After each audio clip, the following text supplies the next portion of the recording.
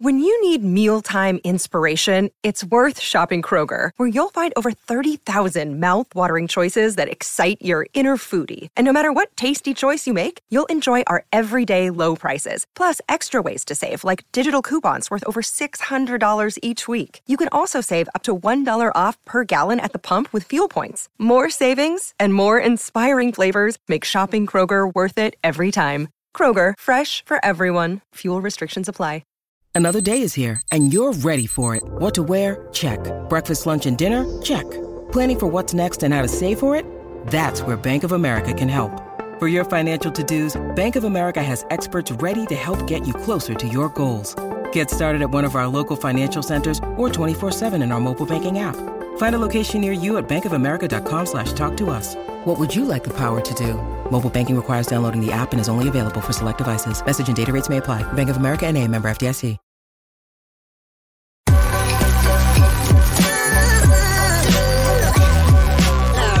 The following is a presentation of the Belly Up Sports Media Network. Let me just say, after View distorting the belt to proclaim me the real world champion, I'm going to tell you all with a tear in my eye, this is the greatest moment in my life. When you walk around this world and you tell everybody you're number one, the only way you get to stay number one is to be number one.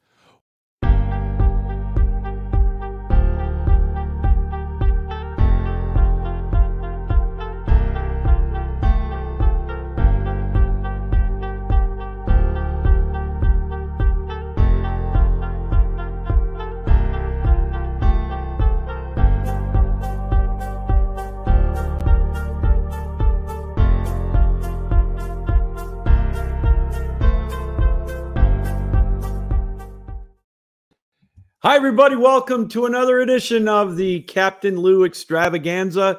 We are live, as always, on the Captain Lou Sports Network, powered up by the Belly Up Media Group, bellyupsports.com. Check out our website, bellyupsports.com, and you can see the complete lineup of podcasts and the great hosts that we have, including our special guest coming up momentarily, Brett Radlinsky from the 1420 Sports Bar podcast. One of our nominees, by the way, for Podcaster of the Year here on the network. So can't wait to talk to Brent. We got a lot to talk about. Again, we are on the Captain Lou Sports Network on YouTube. Check us out. Subscribe to our YouTube channel. Or if you want, you can drop us a line at sweetlou1965 at yahoo.com. Follow us on X, formerly known as Twitter. I don't know how long we got to say that anymore, but at Real Captain Lou. Or follow our Facebook pages, Lewis Gamlin or the Captain Lou Extravaganza. We are brought to you, as always, by SeatGeek, the official secondary market of Belly Up Sports and the Captain Lou Extravaganza. Use the promo code Captain Lou when you go to SeatGeek.com. There's still tickets available for Lions home games, the season finale against Minnesota. Who knows, maybe even a playoff game at Ford Field. Hold your breath. Come on. We might be able to get it. SeatGeek.com. And we're also sponsored, as always, by McIntosh and Associates, your financial services group. All right. Without any further ado, let's bring in our guest. He's always gracious with his time. Brent Radlinsky, the host of the 1420 Sports Bar podcast. Brent, happy holidays. Merry Christmas to you before we get going. How are you? Yeah, I guess it is that time of year, Lou. How are you doing, sir? It's a pleasure to be on your show once again. It's been a long time, no talk. I agree. And it's been way too long. I hope you've had a good fall. I know you're busy doing a little moving around. So yeah, moving and shaking across the city here a little bit, but always time to talk some sports with you. There's no getting around that. All right. We got a lot to go over that I want to cover with you. And first of all, talking about big money. There's nobody else that's happier right now, I think, in the United States and maybe Japan, unless if somebody wins the Powerball. But that's Shohei Ohtani, $700 million. Not really surprised at going to L.A., Brent, but you know what? The way that it went about, he did it his own way, didn't he?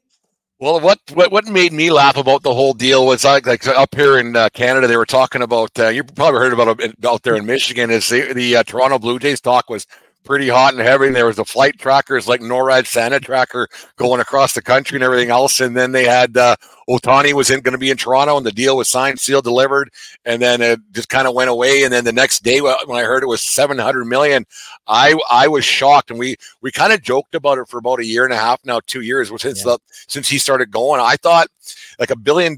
We were joking about $1 billion, and then I thought, he's probably a $40 million pitcher, $35 million pitcher, and then the more power numbers he put up, you thought Judge money, and then plus the Japan money that he brings in, $1 billion wasn't out of the question. And now that $700 million, that became reality pretty quick, and I was shocked, and I still am to this.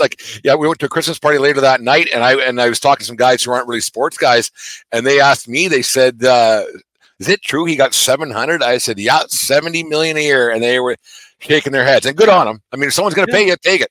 Yeah, right on. And the thing about it now, the next thing with it is the deferred payments. He's going to defer 68 million a year. I guess I don't care what he does with it. But my question, Brent, and I don't know if you can answer this. I mean, they say that there's still going to be 50 million of it for ramifications for the luxury tax. But, if I don't know if more ball players do it in baseball, what's the big deal with it being deferred? I mean, I know he's going to get it in 10 years or whatever. That whole thing still kind of puzzles me a little bit for what he's doing. Because if it was 70 million against the tax, tax threshold, so now it's only 24. It'll be 40 against the tax threshold instead of 70. Okay. So now that's kind of a deal. It's just like having an Aaron Judge on your team in comparison to having two Aaron Judges for one guy.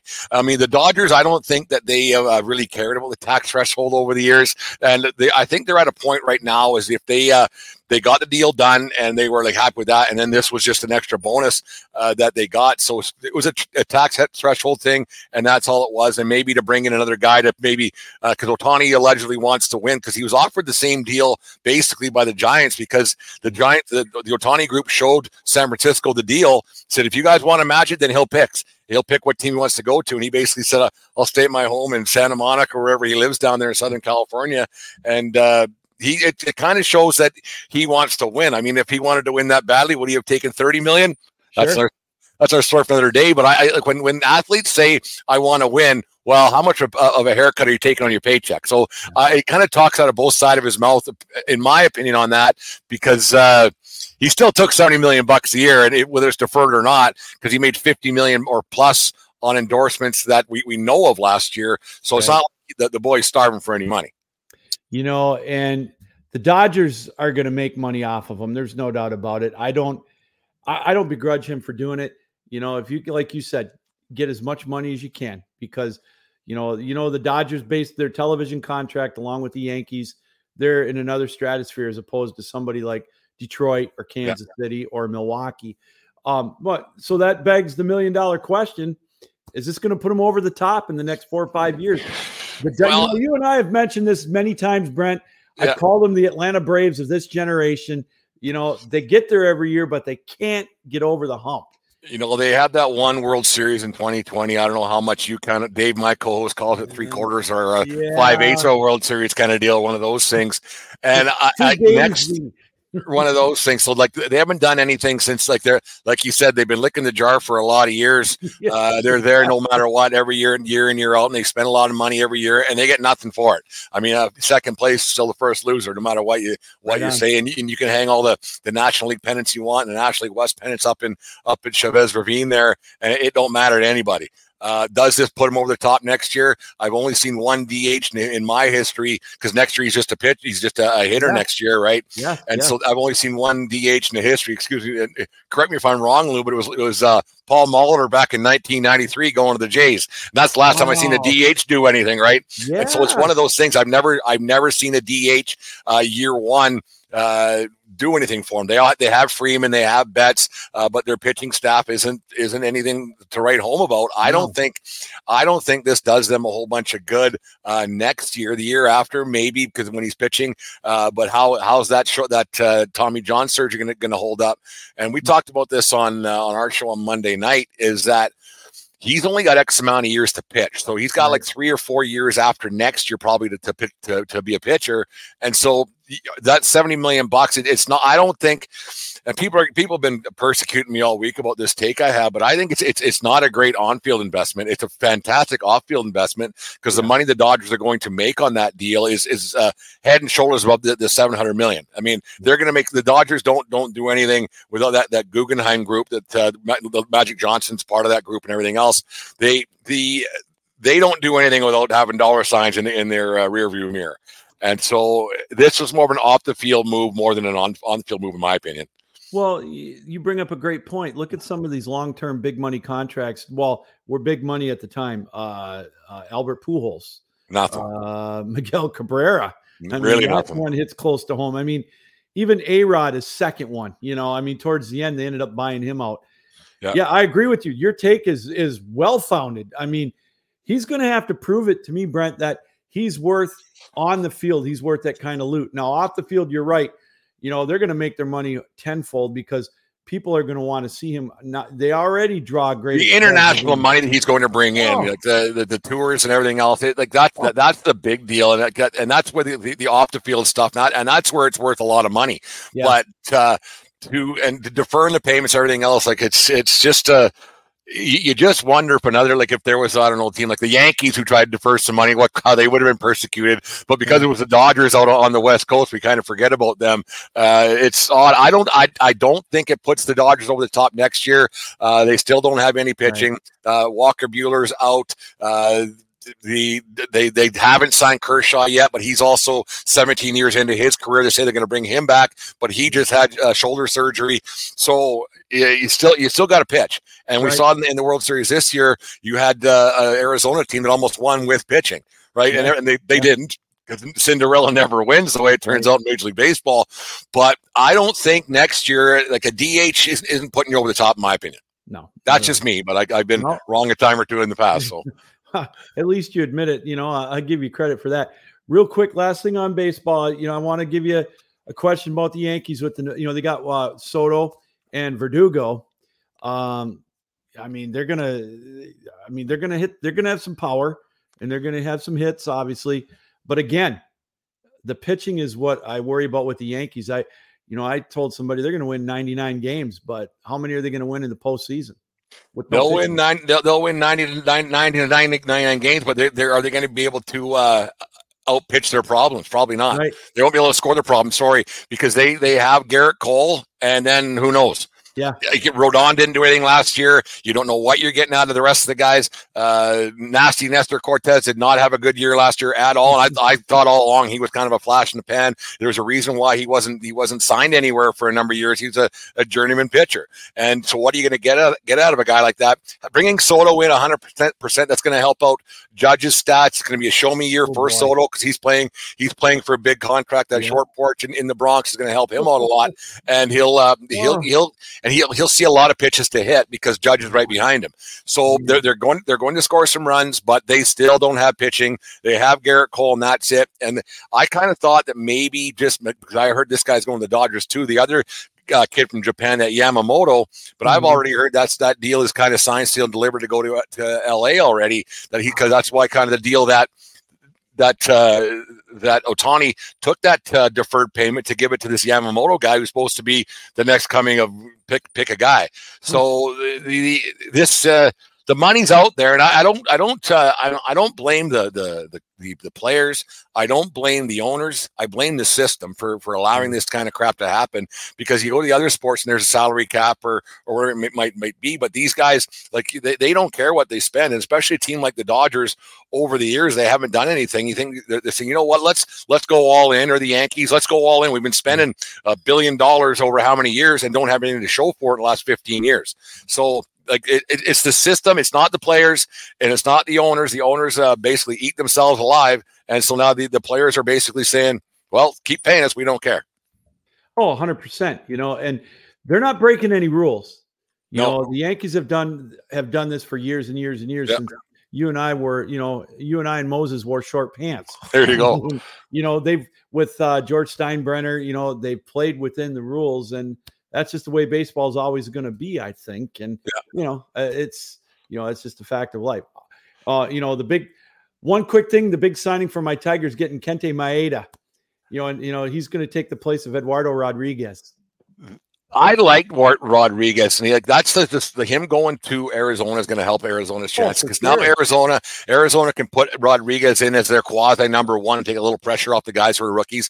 That was a great signing by Arizona. Maeda, solid pitcher, but I think your Tigers are going to be a couple of games away from a wild card spot, to say the least. Yeah, I think so too. So are the Yankees. Don't worry about it, Lou. And you guys are going to do it for about $200 million less. Right on. And all I got to think of, it could be worse. They could be in the same boat as my Detroit Pistons, but that's another day for another broadcast. Wow. You talk about futility, and it breaks my heart in one regard. My son is a huge NBA fan. He's, and he loves the Pistons, and it's just, he's like, Dad, I don't know I've never seen anything like it. And I haven't either in my lifetime. I mean, we've seen some doormat teams, but this is ridiculous. Not like that. And and the thing is, it's like there's guys on that team that are making a good chunk of change. Like it's like basketball players make money hand over fist, and it's just like, what are you getting for your return? It's crazy to me. It's absolutely to be that futile. Like at this pace, I've never seen it before. I haven't never seen it. No, not at all. Let's switch gears to the gridiron. And the topic right now, obviously in college football, is the college football playoff. The bowl season starts this weekend with the Duke's Mayo, Avocado, Mexico Bowls. Yeah. But we could spend an hour talking about that. But nobody's going to show up but the parents and the bands. But the college football playoff and the New Year's Six games. First of all, it's been the topic: Florida State or Alabama. Brent, I've gone back and forth on this. At first I was very upset with Florida State not getting in. 13-0, they won their schedule. My only comparison was, they let Ohio State in with Cardale Jones, back in 2015 or whatever it was when they won it. But then I look at Alabama and they are the better team. And again, I'm resigned to that fact now, with Michigan and Alabama getting in along with Texas and Washington. What's your thought on Florida State or Alabama? I don't know if the committee got it wrong, but I don't know if they got it right. And I'm on the fence. It's been a week and a half now, whatever it's been. And I still am on the fence on this. And I just wish that, and now this will be the last time we're going to have to talk about this, because it's they're going to the 12 team next year. But I love it personally, just for the conversations you can have, the sports talk conversation. It's great content for us podcasters, and we're getting around that. But my problem with this is that I don't think they got it right, because if you're not going to take in a conference champion, an undefeated conference champion, I should excuse myself on that, and just put in an SEC champion no matter what, a Big Ten champion no matter what, then just tell us ahead of time. That's what you're putting in, and make that well known. And that this is what you're doing. This is what it's going to be, because otherwise there's no room for debate. If it's, I don't like you look at what Alabama, their season was. Yeah. They got beat by Texas early, and that we've learned it over the years that if you're going to lose a game, you better do it early, because if you do it late, you're screwed, right? Yeah. But they had some kind of stinker games. They should not have beat Auburn in the Iron Bowl. There was that trip up on the punt return that slipped and fall. So they should not have won that game. They had a pretty bad game against Texas A&M, against who was the other one that was a very, very Arkansas. So their strength of schedule it was not great, and the SEC bias came through wholeheartedly, because these teams are supposed to be good. Well, they weren't very good, and they beat up on a pretty weak schedule. So when people say that their schedule was better than Florida State's, I'm like, well, really, was it? Because Florida State played some SEC teams and they beat them, and Florida State went undefeated. So and they won their conference championship, so that they should have been one up on Alabama, but Alabama got in on namesake, and I would be hard pressed to keep a one-loss Georgia team out over Alabama, because that game was a toss-up, and I don't see why Georgia. Because if you don't care about conference championships, which they obviously didn't with Florida State, then why should they care about the SEC championship game if that's the precedent that they're setting? So it's one of those. I just find it really strange that, because Georgia smoked everybody all season long. They had no hiccups, and losing to a great team, well, it happens. Like it's a toss-up game. So I don't even think. I think that the team that really kind of got bent over the coals here a little bit was more Georgia than Florida State, if that's the precedent they're setting. Because you just wonder, hypothetically, if Oregon would have won that game, then you would have had two Pac-12 teams with one loss. Yeah. Then you would have had no Pac-12 teams getting in, and Washington was in no matter what come when they made the decision. So you wonder how it all. And so when you get. And even if you look, and this isn't against you, Lou, by any means, but I know you're a Michigan guy, but who did Michigan beat? Like, if you're going by strength of schedule, because you said the other day, even their championship game, they played Iowa. Iowa didn't score a touchdown the last 6 weeks of the season. So they're not very good. That is the most unbelievable. I got to tell you, Kirk Ferentz, I got to tell you, I'll give him credit for one thing on this one, Brent. How the hell he got them to win 10 games without scoring touchdowns? I have no idea. It's unbelievable. And that's the thing. Like, you look at these, like the Big Ten gets in no matter what, and it's there's some teams that they're not very good. Like the one game that Michigan had this year that was worth anything, and people say Penn State was ranked 21, but Penn State couldn't stop. Michigan didn't have to throw the ball once. Yeah. So really, how good was Penn State? Like, Michigan had one game, and you can only beat who you play. Like, that's one thing.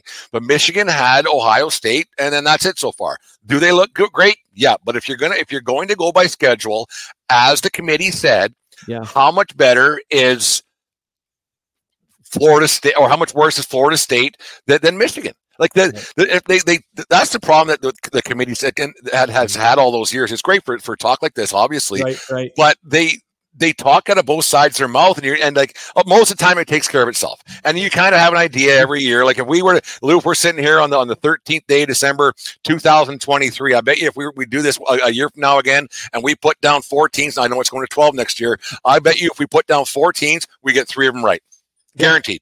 And so we'll be complaining about the 13th team that got shut out. That didn't get put in. Yeah, that's exactly. Yes. No, it's crazy the way it turned out. Like, I don't know if they got it wrong, because Alabama's probably going to end up winning their game, and so they have a very good chance, because they're probably the best out of the 4. I'd say that they're probably the strongest out of the 4 left over right now. Texas can really go, and Michigan does have a great defense, but Alabama has a good shot to win it. So it's just, why even talk about it? So it's just the whole thing. It's just, sorry about that. I get revved up about this one. No, it's great. I love it. Yeah. We'll segue right into that Michigan Alabama game. And I got to tell you, Brent, if Zach Zinner wouldn't have gotten hurt, and the other guy that took his place, I believe, or one of the guards, is hobbling, and I understand he'll be ready to go probably January 1st, but Zinner's out. And I will argue with anybody, he was the best lineman in all of college football, bar none. And, that's going to be a tough loss for them to overcome. And, Michigan's record in bowl games, 1-6 under Harbaugh. And you could go back to Bo Schembechler, who choked away a couple of national championships in the Rose Bowl back in the day. I am worried about that. I like that Michigan's favored, but gosh almighty, Alabama's defense, I think, may have an answer for the running game. If they do, I don't know how to pick this one. My heart says Michigan, but they got to win one for me to really be confident. I'm going in this one not knowing, not at all. And yeah. Lou, I'm with you. I think actually probably everybody's listening or watching the show later on, or is right across. Even I bet the college football playoff committee is hoping that Michigan wins this one to stop all the noise, because Alabama kind of snuck in there on the difference. But like we were talking off air a little bit there, I don't know how much I trust Jim Harbaugh. I even said it earlier on, how as the head coach against Nick Saban. Like you look at Harbaugh, he's been off the field, on and off the field this year, and the noise, and because you got to remember that. They get treated like professionals, and they play like professionals. They're playing in front of hundreds of thousands of people and millions of eyes on TV. But at the end of the day, they're just kids, right? And eventually the noise around kids starts to get a little bit heavy. And that's the thing with Saban's run teams over the years in Alabama. He runs such a tight ship without any noise, backing them up. We're here to do a job. We do a business like, and I think that's going to be the X factor in this game. I think that Michigan's defense is good enough to win the game, but I don't know if they can score enough points against Alabama. They can run the ball, but as was proven, like I said, against Penn State. But what's Penn State? So, but I think that the X factor is going to be because there's going to be a lot of noise when you see Harbaugh on the sidelines once again. It's going to be interesting to see how it all pans out. But I'm hoping that Michigan wins this football game. I don't know if they're going to, but I really hope that they do because I'm SEC'd out. I'm SEC'd out. Like I know they're the big bullies on the block and everything else, but sometimes they're the SEC it's not that good, and they get in just because they're the SEC. So I'm pulling for Michigan to win this football game. So one thing before we go to the next game in the playoff and the scandal. The one thing that's interesting to me, Brent, and I have yet to hear anybody, the ones that are saying that it's not a big deal are the former players in the NFL or the present day players. You don't hear any of the players complaining about it. It's the fans. It's Paul Feinbaum and the rest of the media, and it's coaches in the Big Ten like Greg Schiano, the AD at Michigan State, the guy at Purdue, whining about it. And, all the players and the former players say it's very easy to do. It's called make adjustments. And that's kind of, I chuckle at that when I hear that. And that's who I listen to. Do I think Michigan broke some rules? They probably did. But, I just find that interesting. I had an old hockey coach, and this is an old saying, and no matter what, he even said when he was playing table hockey with his son, if you ain't cheating, you ain't trying. And there's a reason why there's signals in sport, whether it be football or whether it be baseball. Otherwise, third base coach would just yell bunt. Right. Yeah. There's a reason why there's signals, and it's part of your job to make sure those signals aren't getting stolen. Was there something nefarious going on? Probably. Was there something that was against the rules? Probably not. Otherwise, he would have got suspended for a very long time. So it couldn't have been that bad. They had to do something. They made it a 1 or 2 game suspension, I think it was. They had to do something just to shut the critics up. Saying, well, they're going to win this game anyways. They're going to win that game anyways. So why bother? Not the Big Ten. Not so much the game against Ohio State, obviously, but to have them the outside forces not say anything, I think it's a whole lot of feathers, not much chicken. Harbaugh is a bit of a headache. There's no getting around that. There is some things that follow him no matter where he goes and what he does, whether it's buying a hamburger for a kid, which I find a bit odd still with the NIL money that goes out to everybody else. But it's and then there's just things. But like where there's smoke, there's fire. But they just haven't been able to nail him to the cross yet because he might not have been doing anything that wrong. Is he towing the line? Probably. Yeah. But if there was something really nefarious, Lou, they would have. Because the NCAA doesn't need that kind of a headache, especially from one of their big programs. Right, 100%. Like if it was Montana State, then okay, whatever. Let's do something about this. Right. But they don't need trouble from one of their big dogs. No. All right, let's go over to the other game on New Year's night. This one's going to be a dandy. You talk about this has got all the makings of a 58-55 game. It's funny going into championship weekend, Brent. I thought Texas was going to be the best team. And then I watched Washington beat Oregon, and they came in a 9.5-point dog in that game. And Michael Penix Jr. to me just played a whale of a game. I don't know. I'm rooting for Washington because I like Penix. I watched him in the Big Ten at Indiana. He's a successful guy. He's a money guy.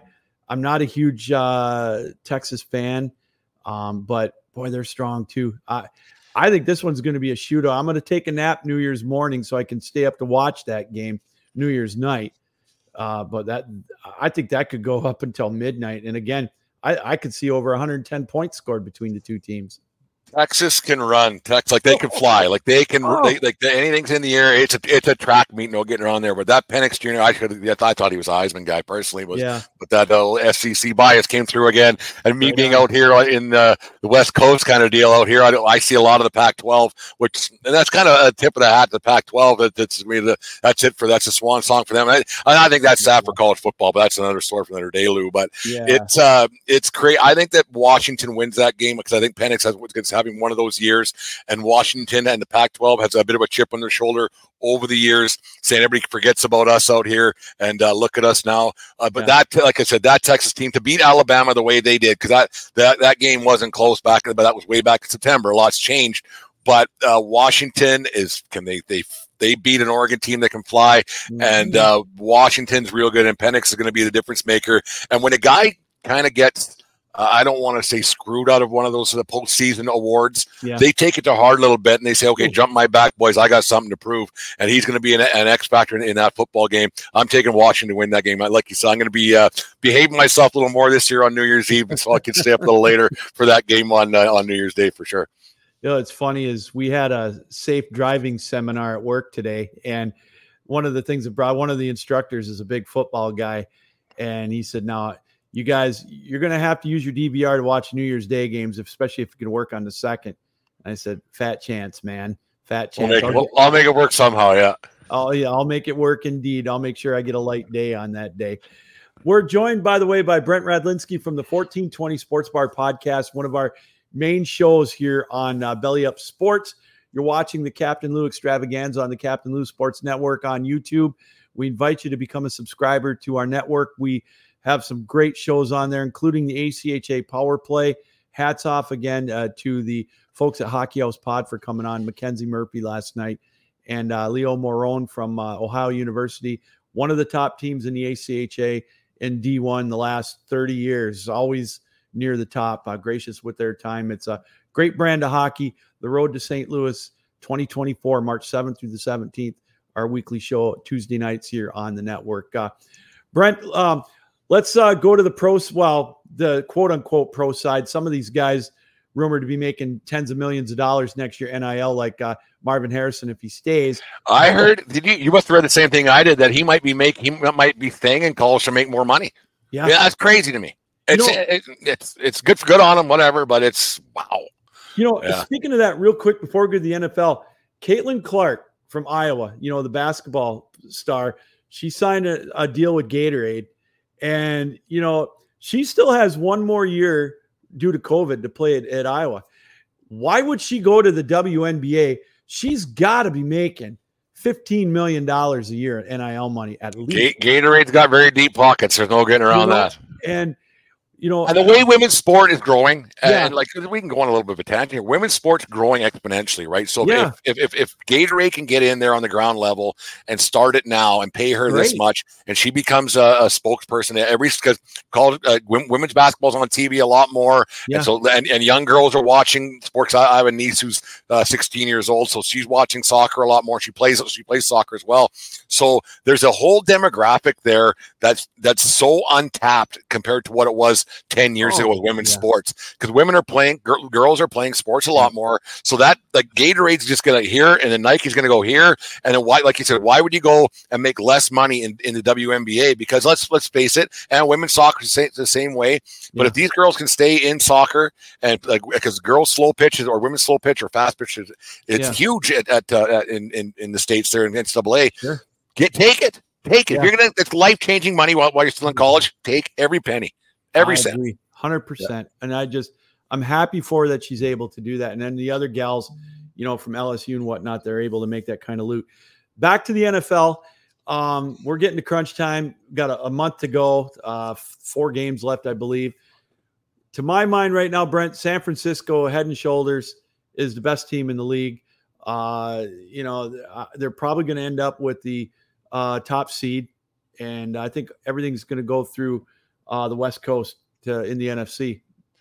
100%, Lou. They got 2 MVP candidates right now. I know the MVP always goes to the quarterback, the way it's kind of been around the league for a number of years now. They should have 2 separate awards like they have up here in Canada, the most outstanding player and then everything else. But it's the MVP. They have 2 MVP guys with Brock Purdy, and then you got Christian McCaffrey, who scores, it seems like, at will when he wants to. And he's changed the way that team has played when they acquired him last year from Carolina, I think it was. That San Francisco team is real strong, and they're going to get some. They've already clinched their playoff spots. They're going to get some chances here to rest guys up a little bit. You don't want to get guys stale, but you don't want anybody limping into the playoffs. And the way that San Francisco just rolled over Seattle last week, and the way they made Philly look really average a couple weeks back. Yeah. And I think they exposed Philly a lot, because you saw what Philly did against Dallas this past week, which is a surprising thing how good Dallas is, because eventually, I guess, a blind squirrel finds a nut once in a while, Lou, when it comes to Dallas Cowboys. But that San Francisco team, I can't see them getting beat by anybody in the NFC for sure. Will they get beat up a little bit going through the playoffs? Because the NFC, I think, maybe a little stronger. But that Dallas team is pretty good. Dak Prescott's another MVP candidate. And usually when you have you're going head to head with the MVPs of especially candidates that are going into the playoffs, they have something to prove. Like I said about the college football thing with Pennick Jr., you get something. I think Prescott's finally, saying, jump on my back a little bit. Can they beat San Francisco? I don't know, because stopping that McCaffrey kid, no one's been able to do it yet. Like, ever since he came out of Stanford, no one's really stopped him. He just played on some pretty bad teams out there in Carolina. But that McCaffrey kid is something else, and they got the weapons to get her done. And their defense is really good. Again, and that's the thing. They've been able to find a way to play through. They're not spectacular offensively, but they're really efficient. Yes, they're super efficient, and they don't make mistakes to lose games. They don't beat themselves. No, it's one of the biggest things. In Dallas, you mentioned them, and with Prescott, he is probably going to win the MVP. I think in the long run, because he's got the Dallas media machine behind him. Yeah. Let's face it, whether you like it or not, it's a reality. They are America's team, and you love to hate them or you love to love them. And I still think he's got to prove to me, Brent, that they can win a road playoff game, and it's fine now. And I think that they've got a good shot at getting the number 2 seed. And because I think they may be able to overtake Philly, but I don't know. And then Prescott's he's going to end up getting $60 million a year in his next contract, which is coming up. Well, then he better find a way to win one this year, because as we've seen with a lot of these teams now that they're having to pay quarterbacks, the Kansas City Chiefs, that obviously once you guys start paying your quarterbacks all that money, and it's right throughout the league that you're paying these guys $40-50 million a year. The rest of your team falls behind a little bit. You can't have all-stars at every position. And you saw that a lot over, like with Kansas City right now. They're taking a step back. They're 8-5, making big mistakes, but that they weren't making before, because you know what? You can only pay so many guys, and the rest of the guys have to go. And that's one thing. And that's one thing that's great. That's about San Francisco. And you can see some other teams that are doing it too. They're doing it with quarterbacks who are making, I don't know, $700,000. I don't know the numbers a whole bunch, but you see these guys not getting paid a lot, and those teams seem to be just as successful as they would with guys who do get paid a lot. Because I do think that quarterbacks, they're a little overpaid because they're at such a premium to general managers' eyes in the offseason. But now you got how many teams right now are playing their second, third, fourth stringers in Cleveland there with Joe Flacco, right? So now you have all these guys making no money, being very successful, and guys who are sitting on the sidelines making how many millions of dollars, and their teams were doing nothing with them. You look at that Herbert guy for the Chargers, he hasn't won a damn thing in how many years, right? 4 years, what's he done?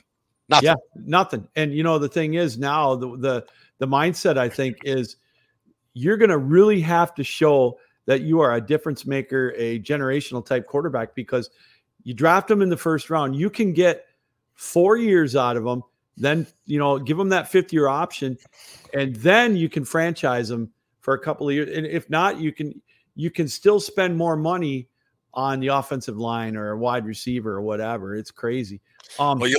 You look at that kid that's Daniel Jones, take Tommy DeVito out for the Giants. There, he's a sensation right now. I mean, the Giants aren't doing anything, But like they're paying that DeVito kid nothing. He's still living in his mom's basement. And Daniel Jones, they're going to pay him $40 million a year, or 45, I think it was. And they weren't going to win 5 games. Yeah. Right. It's crazy to me. You look at some other teams and you wonder what's going to happen with with Rodgers coming back because the Jets are not out of it yet. But if they get another win, they're in Miami this weekend. Let's say Rodgers says, I want to come back and play. And if they got a 2-game winning streak, are you going to sit in the bench? Like, I don't know. What do you do? It's crazy. Like, but you can't pay $50 million for Rodgers, not let him play. Well, like and it's like I read yesterday, or maybe it was Sunday or Monday, that Kirk Cousins, his 21-day window is open. They're saying that if Minnesota makes the playoffs, he will start that playoff opener. And he's come back from that Achilles. So can you imagine Aaron Rodgers coming back after that and playing if they do make the playoffs for the Jets? You wouldn't think, because it's going to be, if they do get in, it'll be because of Wilson getting them in. Right. Yeah. And so, but it's like that old movie, The Replacements. Hey, the guy came in at the end of the season when the strike was over, and Keanu Reeves is sitting on the sidelines, right? So it's the same kind of deal. Like, it's not too far, because you have a guy you're paying $50 million to, guaranteed money. You got to play him. You got to. Yeah. And it's crazy. And the AFC is turning into a crapshoot. I did not see Tennessee beating Miami, but Brent, as much as I hate to give Colin Cowherd any credit, what did he call Miami? The gravy you put on the mashed potatoes on Thanksgiving, it looks good, but it wears out real quick. I mean, is Miami fool's gold? I mean, can Buffalo actually catch them? And, Baltimore just looks so dominant at times, but then they lay eggs. It's crazy in the AFC right now. You got to eat a little crap to make the gravy taste good. I think that's what, like, same old hockey coach actually told me that one too. Same guy. It's the same deal, Lou, that the Miami hasn't beat anybody. And this is you hear so many things and you read so many things throughout the day, but they haven't beat anybody with a 500 record yet. Wow. And then to lose that game tonight, and I wasn't very happy with the Dolphins, because I'm only three games out of my winning my pick'em pool. So that was one of the games. Like, you son of a, I was swearing a little bit when that one ended there, because I would have been 2 out, would have been the money. But the AFC is good. Like you said, Mahomes, he lost his luster, I think, because he's poopy pants. He was competitive. He was revved up after a loss, obviously, in the way that the refs. But you know what? If you don't want the refs to beat you, don't let the refs beat you. Don't leave yourself in a situation. Play better throughout the game, and don't leave it down the last play of the game. And that's what they seem to be doing. They're making a lot more mistakes. But that Baltimore team with Lamar Jackson, he's having himself an MVP type of season. And you laugh at Baltimore, and I think you might be the same way as me. You don't think of Baltimore as anything but a defensive team because of what they did 20 years ago with Ray Lewis, right? That's one thing, because you always think of them being a defensive team with not a lot of offense. They grind it out and play the old AFC kind of football. But that team is really, really good, and I can't see anybody stopping them. The Buffalo Bills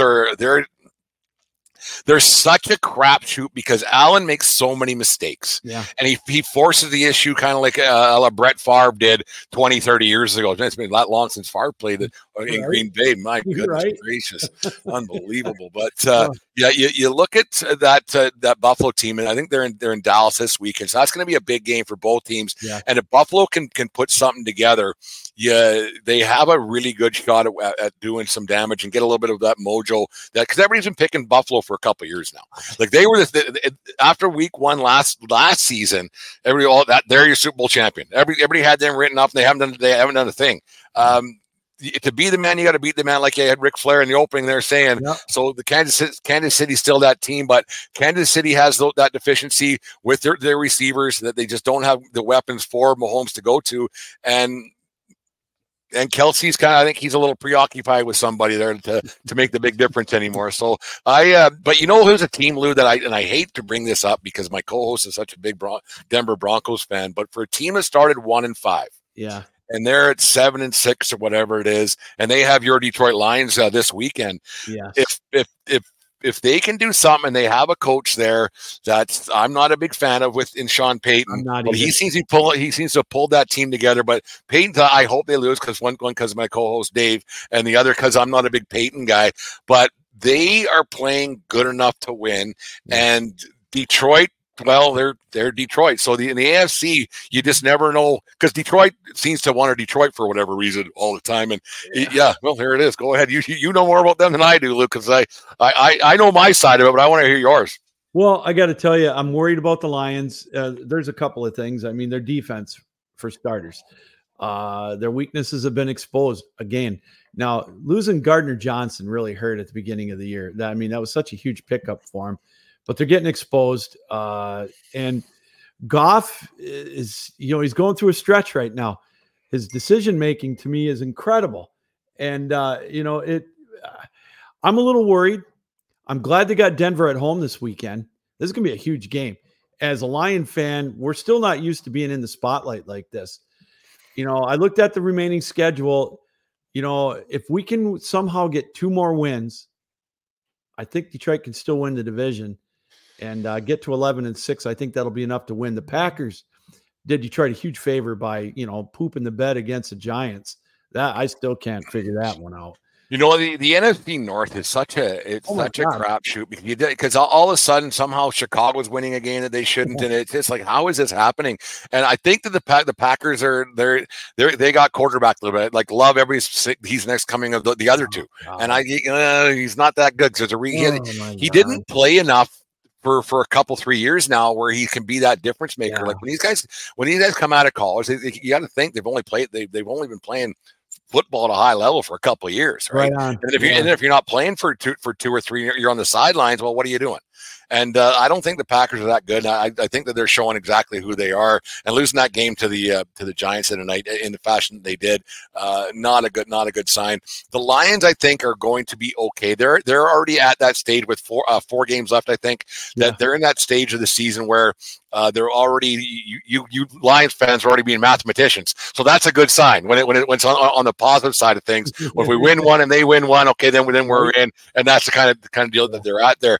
But Goff is a manager of the ball. Yeah.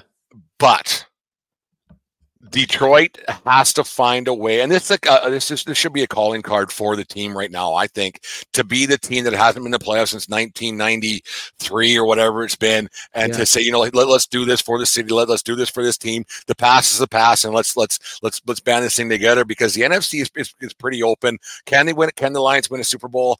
Probably not, but you get in the big dance, anything can happen. Anything can happen. You're right. And there was a time where I thought Detroit could be the 2 seed, which I just don't. As much as I'd love to see it, they're going to have to run the table, and I just don't see that happening. They got to go to Dallas. Jimmy Johnson, Ring of Honor night. That they're not going to win that one. I'd be shocked if they win in Dallas.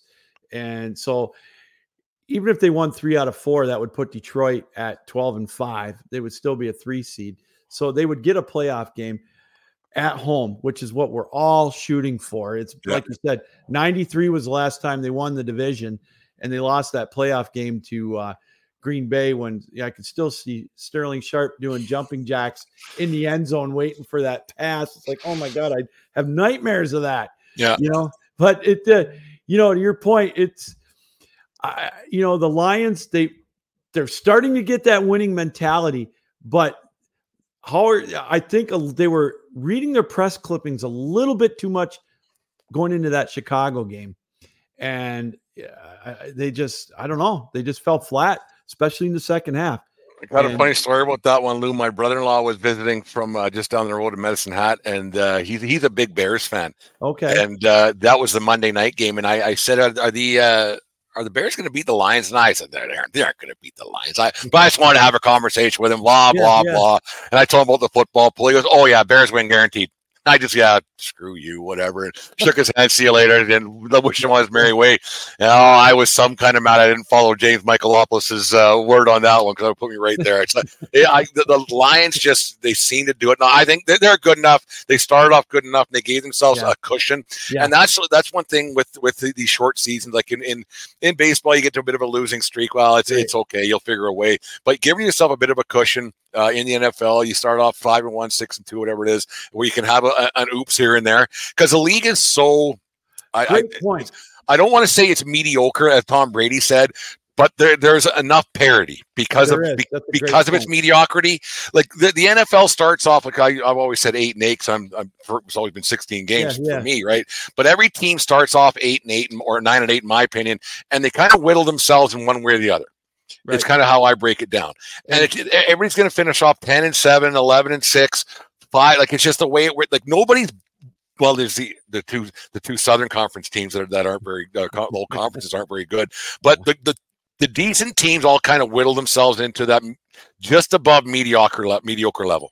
Everybody's has a 2 to 3 game stretch where they stub their toe and whatnot. So we're running up against it. There's one more topic I want to just get your opinion on as an outsider. What happened we're going to go to the NHL real quick. What happened in Detroit over the weekend with Dylan Larkin getting knocked out and then Perron retaliating in his behalf and getting 6 games?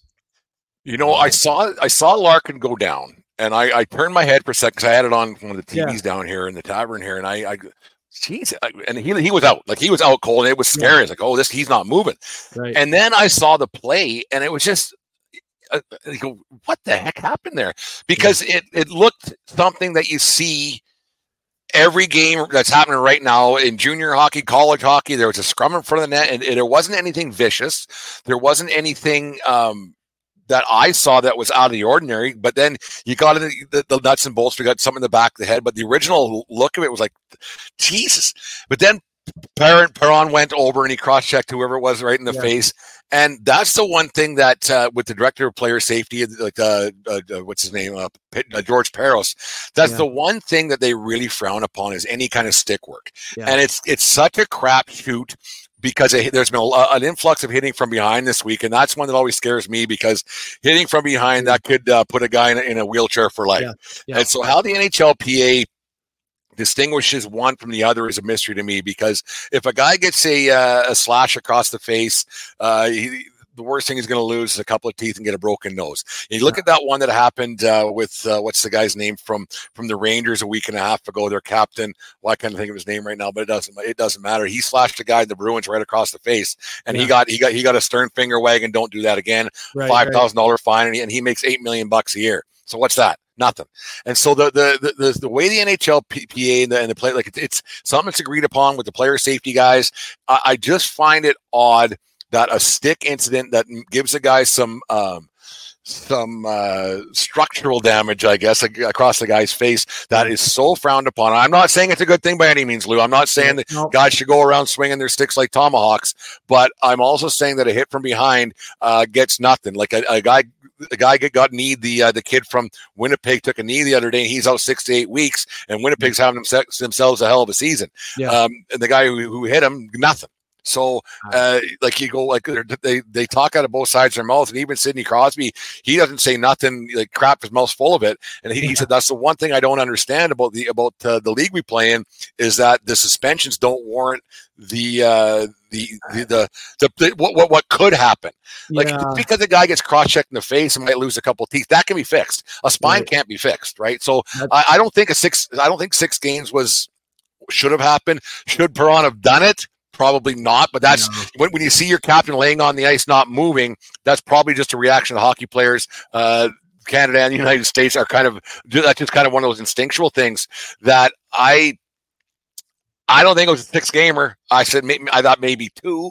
Yeah. Just because, but what do you think on that? Because it was scary. Like it was scary. Like I said, I didn't know how it happened. Like it just seemed like it's a scrum that you see how many times a game. Yeah, it was odd. To be honest with you, Brent, I don't have a problem with it. I think it's about fair. I mean, it might get knocked down to 4 eventually because he's appealing it. But I worry about that. And I'll tell you what, and you see it at all the levels. I broadcast ACHA games, and I saw a hit that was clean, and the kid hit the ice and got knocked out cold. They ended up getting the stretcher out, the ambulance, the whole bit. Yeah. Precautionary. The kid's okay. But you see hits like that, and it just, whenever it starts getting to the back of the neck, like you said, and from behind, I know you're always going to have retaliatory hits. I just worry about that. If that guy would have got injured, that Perron hit, he would have got 20 games for that vicious of a hit, in my opinion. Yeah. So I I'm a Red Wings guy. I'm upset that they lost him, but they ended up winning last night against St. Louis, and then they ended up firing Craig Berube fired. Yeah. He got fired because they brought up 3 guys from Grand Rapids, and they ended up contributing to that game. But it's crazy. It's crazy how short people's memories are. St. Louis is only 4 years away from winning a Stanley Cup that they probably shouldn't have won. And it was because Craig Berube was on behind the bench there, and the song "Gloria" was a big factor to do with that too. But it's funny how short memories are there, and it just like the NHL is so funny. Like I have a buddy here. He lines in the Alberta Junior Hockey League Tier 2 here in Canada, and they're all wearing full face shields this year, full masks compared to the half shields. He says just this year compared to last year, the stick work that there is now, because kids come up right in the guy's face, and it's nothing for him anymore because they know the guy's protected, right? So it's crazy that the penalties don't match the crime. No, a lot of times, right? No, it's crazy, but it's one of those. Well, things. Brent, this hour is just about flown by. Before we go, tell us a little bit what you got going on with the podcast. I know you're extremely busy. You do a wonderful job. We got a lot going on here at World Headquarters. We got our website where we're ramping things up. So we're doing some writing on that on the 1420 Sports Bar, and then the 1420 Sports Bar podcast. Me and Dave do it Mondays and Thursdays. We're in the middle of a move here from World Headquarters to a new location here in the next week and a half. So I don't know how much many shows we'll get out there for the holiday season, but lots of hockey talk coming up, football obviously, and then when something like the Ohtani signing comes up, we get the baseball talk in the off season, but lots going on here in our YouTube channel and everything else. So at _1420 and at Brent Redlinski, you can find us. And we always got something going on. Always willing to come and talk to Lou and sports and everything else. And we should almost make this a weekly segment, Lou. We'd break the airwaves. Well, you know what? We'll let my people get in touch with your people after the holidays. I'm sure our budgets are about the same, so we'll be okay on that. Well, Brent, thank you very much for coming on the show tonight. It's been great. Merry Christmas. Good luck with your move with the World Headquarters. And again, keep up the great work, will you? We're doing our best here. And thanks to Belly Up Sports also for the nomination for the Curator of the Year and all that stuff. So, no, it's a pretty big honor to be nominated for that. So it was kind of a nice feeling I think it was last Saturday or Friday, whatever it was. Heck yeah. Well deserved, by the way. You do wonderful work. Can't say it enough. Well, hey, everybody, that's going to do it for us here on the Extravaganza. We'll be back on next Wednesday night, 7:00. We pushed it back a half hour due to my job that I have that I got to make real money at. I got with meetings and whatnot, but we will be back 7:00 Eastern time next week with another edition of the Captain Lou Extravaganza, and also Tuesday night again with the Road to St. Louis and the ACHA Nationals kicking into high gear. We're going to be on every week now from here on till March on Tuesday nights at 7:00 as well too. All right, Captain Lou saying keep your heads up, keep your sticks down, keep your feet moving, and as always, keep your minds open. Thanks for joining us here on the Captain Lou Extravaganza on the Captain Lou Sports Network on YouTube, powered up by Belly Up Sports. So long.